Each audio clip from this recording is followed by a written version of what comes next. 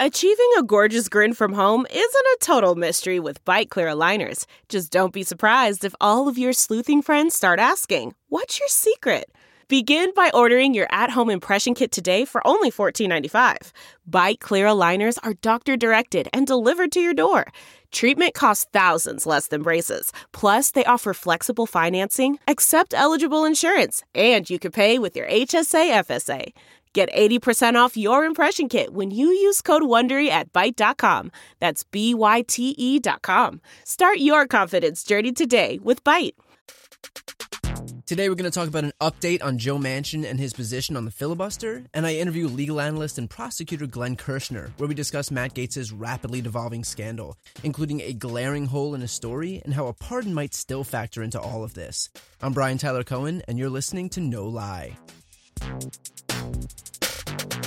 So let's start off with Joe Manchin. Now, if you've been trying to keep up with where Manchin stands on the filibuster, good luck. He went from absolutely not touching the filibuster to, okay, maybe we'll reinstate the talking filibuster, and now it seems like we're back to square one because we got this statement out of him.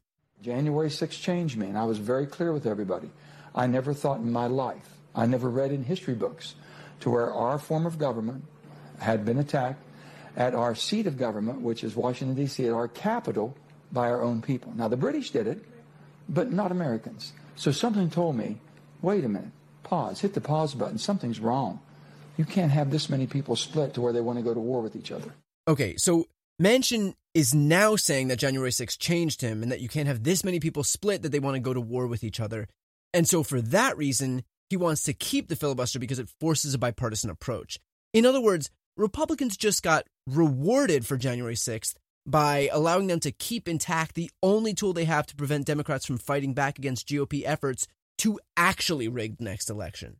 Like, Republicans told their voters the election was stolen. Their voters believed them and used that as justification to attack the Capitol. Those Republicans who lied in the first place then pointed to that and said, wow, look at what's happening. This fraud really was serious if all these people went and rioted. And they started passing bills across the country to limit Democrats' ability to vote, using their own lie and the subsequent violence that was born out of it as justification. Like, you want to talk about circular logic. And then, to make matters worse, we have Joe Manchin also looking at the events of January 6th, an insurrection born out of a lie that the election was stolen, and him saying, wow, this is bad. You know what needs to happen? I need to make sure to protect the filibuster and therefore prevent H.R. 1 from passing because it's not bipartisan. Like, of course it's not bipartisan. It would mean that Republicans don't get to rig the game. Right now, they're scoring on a goal that is 27 feet wide, while Democrats' goal is 14 inches. They're not going to help you pass a bill to make sure those goals are the same size. And it's not just Manchin either. Kyrsten Sinema, the other Democratic holdout when it comes to the filibuster, she even tweeted, quote, voting rights are fundamental to our democracy. That's why we co-sponsored the For the People Act, legislation protecting Americans' voting rights and the integrity of our elections. The irony, of course, being that she's one of the only people standing in the way of this actually passing. Like, if you're one of, two people standing between reforming the filibuster, which is the very tool being used to prevent the For the People Act from passing, don't tweet platitudes about how important voting rights are. Because it's not only empty rhetoric, but it's insulting to the rest of us who have half a brain and recognize that the only reason this bill isn't passing is because of the filibuster that she herself is protecting. And look, I usually try to take a really measured approach when it comes to Joe Manchin. Sinema less so because, look at Mark Kelly, Arizona's other Democratic senator, who comes from the same state. He's not pulling this deep red state shtick. I honestly don't know what she's doing.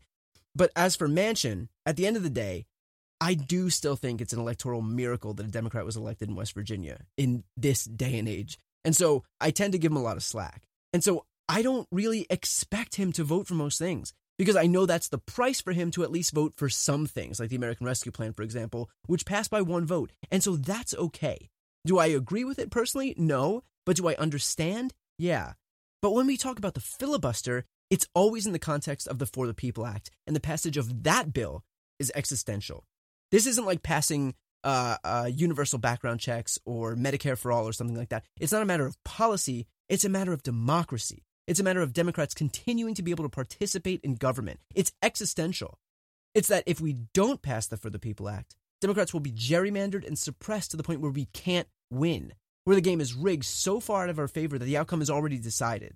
So look, I'll be the last person to beat up on Joe Manchin on any issue of policy, even if I disagree with him. But this is different, because by continuing to protect the filibuster, he's not preserving the integrity of the Senate, he's enabling the Republicans to relegate him into the permanent minority. And does he mean well? Probably. I'm sure there's people who think that's naive of me to say, but probably. But would Republicans do the same? Not a chance in hell. So the GOP will allow Manchin to neuter himself in the name of bipartisanship, knowing full well that the second they're back in the majority, they'd forget the definition of bipartisanship. It would cease to exist in their vocabulary. They would mow him down like the stampede that killed Simba's dad. And that's the frustrating part, because Joe Manchin has to know that. He might, yearn for the old days of the Senate, but they're gone. So we're playing two different games here. He's trying to fix something at the same time the other team is trying to break it. And those things will never reconcile. And look, I know that I talk about the filibuster a lot, but honestly, passing H.R. 1, the For the People Act, needs to be our first, second, and third priority. That's not to say that other agenda items aren't important, because they are, and passing them is the mandate that Biden was elected to pass. And I'll bet my last dollar that the American Rescue Plan saved people's lives. And I think the American Jobs Plan will be a boon to this country, unlike anything that I've ever seen in my lifetime. But if we want anything to pass after 2022, after Republicans redraw the maps, after these new voter suppression bills take effect, then we need federal protections for our elections. Otherwise, we've got a year and a half before we're looking at permanent minority rule. So we have a lot of fights, but fixing the foundation of our democracy is number one. So our job right now is this. We have to both stay on these Democratic holdouts and keep reminding people why eliminating the filibuster is important, because it is the only thing standing in the way of passing the For the People Act, and that bill is our only and last hope of shoring up our democracy. We're not trying to tip the scales, we're trying to rebalance them. You can be in favor of preserving the filibuster, or you can be in favor of preserving democracy, but not both. So before I introduce my guest, I have a quick announcement, and that is that I want to hear from you. So I'm going to try something new next week. If you have any questions or comments for me, send me a voice note via email, and I may feature it on the next episode and answer your question. The email address is podcast@briantylercohen.com. And remember, it has to be a voice note, meaning you've got to send me an audio file, which you should be able to do right from your phone. I believe there's an app called Voice Recorder on Android and Voice Memos on iPhones. So again, send those to podcast@briantylercohen.com. So shoot me over your voice notes and listen in next week. Okay, next up is my interview with Glenn Kirschner. Today we've got Glenn Kirschner, a legal analyst for NBC and MSNBC. He teaches criminal justice at George Washington University, and he's a federal prosecutor with 30 years of experience. Glenn, thanks for coming on. Hey, thanks for having me, Brian. Now, I want to talk about the Matt Gaetz situation, and I do want to make this caveat for those watching and listening that so far, Gaetz' involvement is all alleged. And so if I speak about trafficking, please know that it's alleged. You know, I'll try to make that distinction, but I just wanted to issue that disclaimer up front. So with that said, Glenn, could you give us a rundown of Gaetz' situation as it stands right now? Sure. So one thing is not alleged about what's going on with Matt Gaetz, because he and his lawyers confirmed about a week ago, as reported by the New York Times, that the Department of Justice has him as a subject in a child sex trafficking investigation. That's an important word. And frankly, it's not a badge of merit. No, you're not a target of the investigation, but you're a target -1. Here's how the Department of Justice defines subject, because when I would put witnesses in the grand jury, if they were a subject of the investigation, I was required to advise them as follows. Mr. Witness, you understand that you're a subject of the grand jury's investigation. What that means is that your conduct, your potential criminal conduct, falls within the scope of what the grand jury is investigating, and if appropriate, you could be indicted. Do you understand that? And with that understanding, are you still willing to testify even though you are a subject of the investigation? So look, Matt Gaetz is in some pretty deep trouble by all indicators. Now, as you say, he hasn't been charged with a crime yet. But what do we know?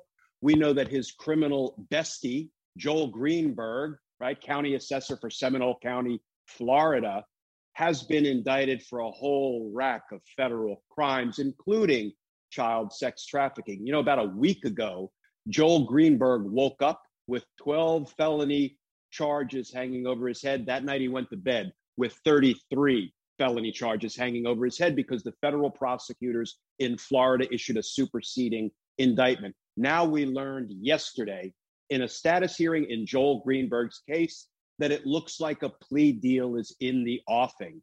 And if that wasn't ominous enough, a gentleman by the name of, I think it's Fritz Scheller, who is the defense attorney for Joel Greenberg, when he was asked, do you think Matt Gaetz is in trouble? Do you think he should be concerned? He hemmed and he hawed for a while, but then he said, if I were Matt Gaetz, I would not feel comfortable right now. That's pretty ominous. I think we all know that if Joel Greenberg flips, we are likely to see Matt Gaetz indicted.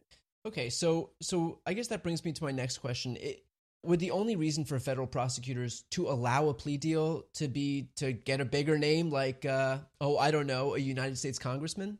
So as a career federal prosecutor, if I'm striking a plea deal with somebody, it has to be for an important reason, either because I think that defendant can help me work my way up the food chain to bigger fish, to bigger criminals, or because that plea deal, I have consulted with the victims in the case and we've decided together that that's the right resolution for the victims. It's what the victims want to see happen in the case. So it's not just one reason that we would strike a plea deal. But let me tell you, if we wanted to basically do everything we can within the law to force cooperation, we are not going to let them plead to anything short of all 33 charges. Because if you're going to plead guilty, then I'm not going to give you a break. You have to plead straight up to the indictment, every indicted charge, and then I'm going to go hard at you during the sentencing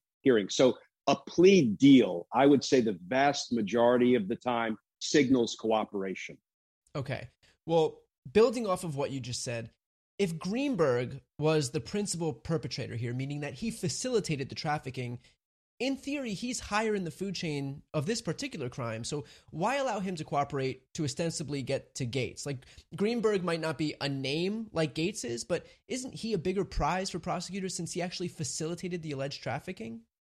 Well, we don't know who is the bigger prize because the devil's in the details, and the details are before the grand jury. They're the evidentiary details. So we don't know who facilitated whom. What we do know is that if you're in a conspiracy together and you're both involved or multiple people are involved in child sex trafficking, from where I sit, that alone is enough to go hard after crimes like child sex trafficking. But here's the other important principle. If Greenberg and Gaetz are in a conspiracy to commit sex trafficking violations together, it almost becomes irrelevant who the bigger fish is, because the law of conspiracy says every single conspirator is guilty of every crime of every other co-conspirator, whether you personally participated in those crimes or not. So listen, when it comes to child sex trafficking, it is all worth going after,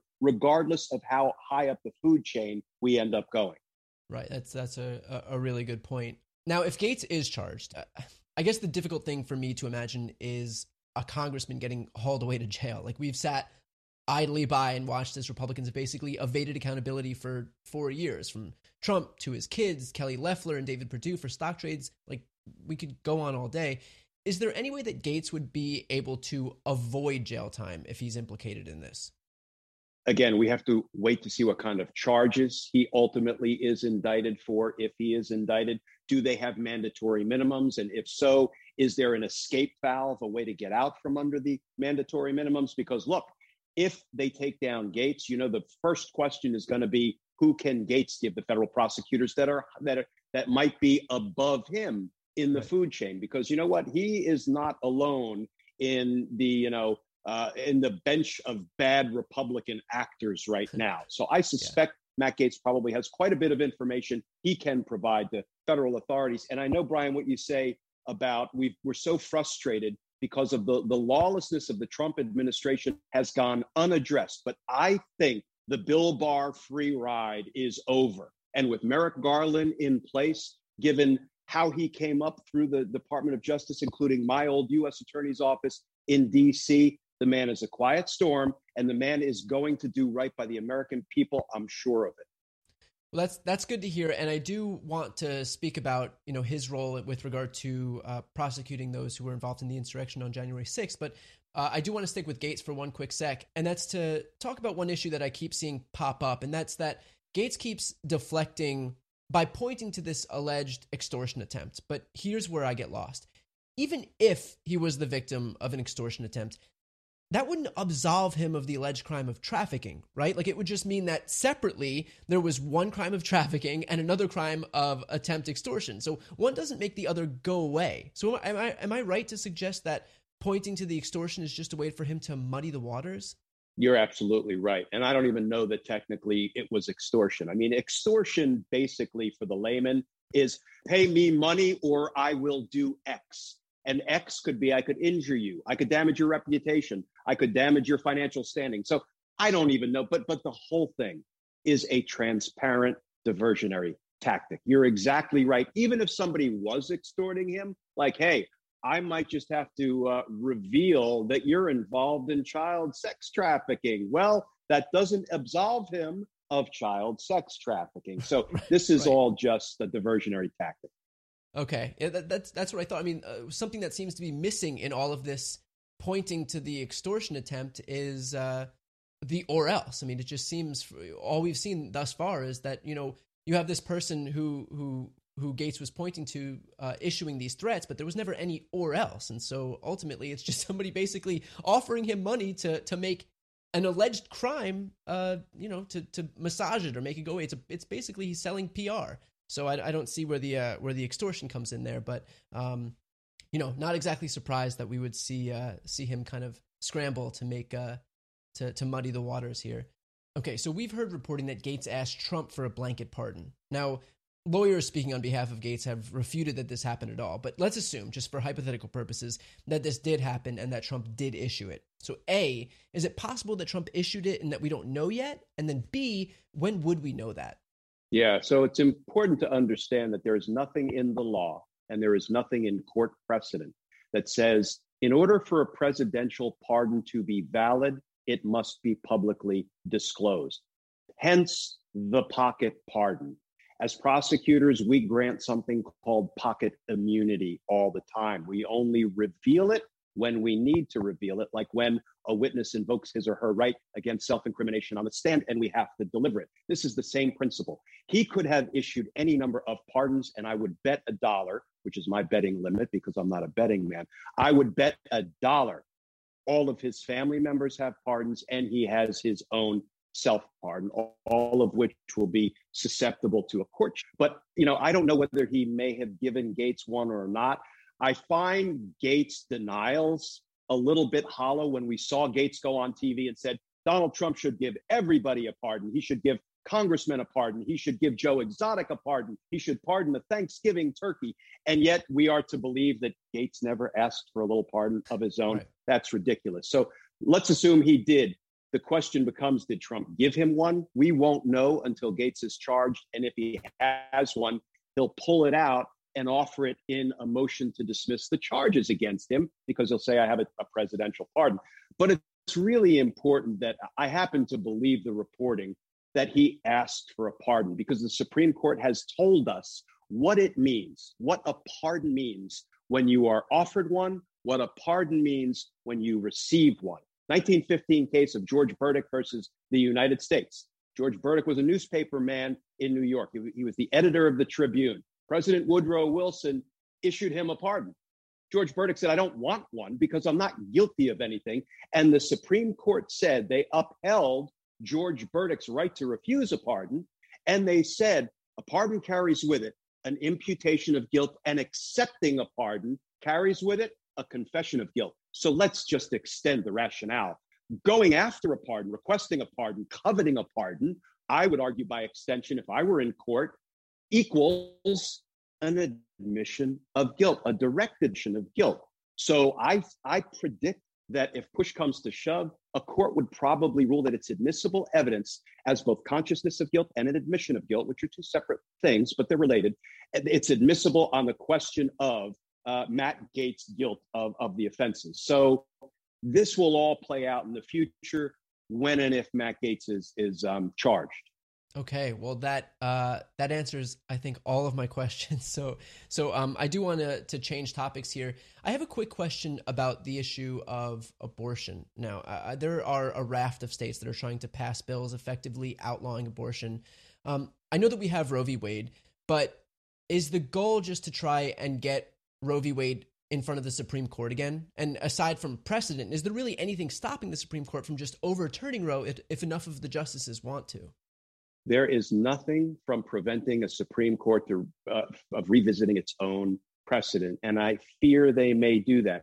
It's pretty transparent with some of these draconian abortion laws that are being crammed through Republican legislatures and signed into law. These are nothing more than a vehicle to try to get these issues back before the Supreme Court. Some of them seem laughable, so you would expect courts will strike them down. But with the composition of this Supreme Court, you never know. And thank goodness Joe Biden has just announced the commission to maybe up the number of justices, which I think is exactly what is required in this day and age. Of course, the Supreme Court historically has had as few as 5 justices, and it's had as many as 10 justices. I wish people would understand 9 is not a magic number or a constitutional number.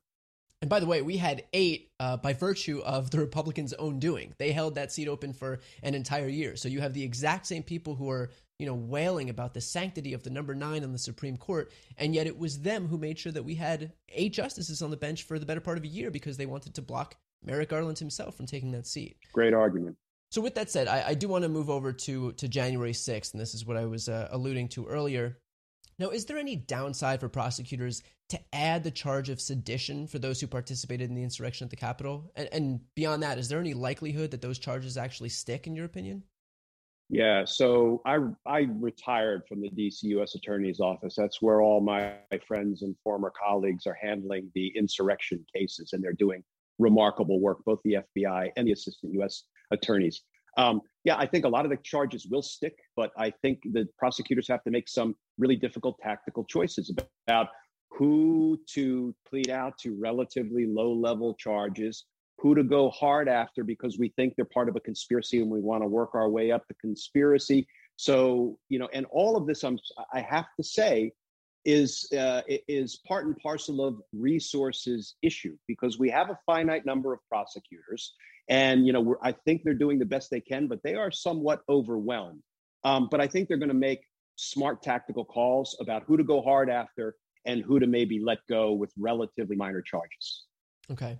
Now, this is overly simplistic, but what's the likelihood of any indictments and or arrests for the Republican officials who were involved in the incitement of insurrection at the Capitol?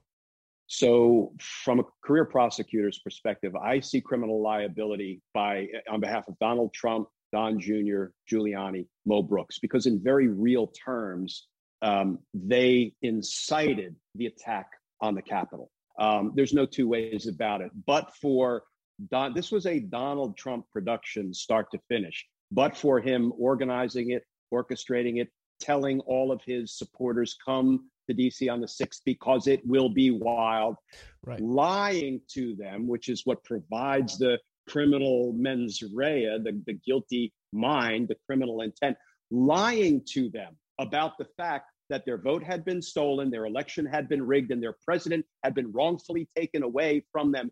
And you can stop it all right now by attacking the Capitol, by going down there and stopping the steal. You've got both corrupt intent and you've got the act, which was him pointing virtually a loaded gun, which was his riled up mob of a base at the Capitol and pulling the trigger. And we saw the deadly results.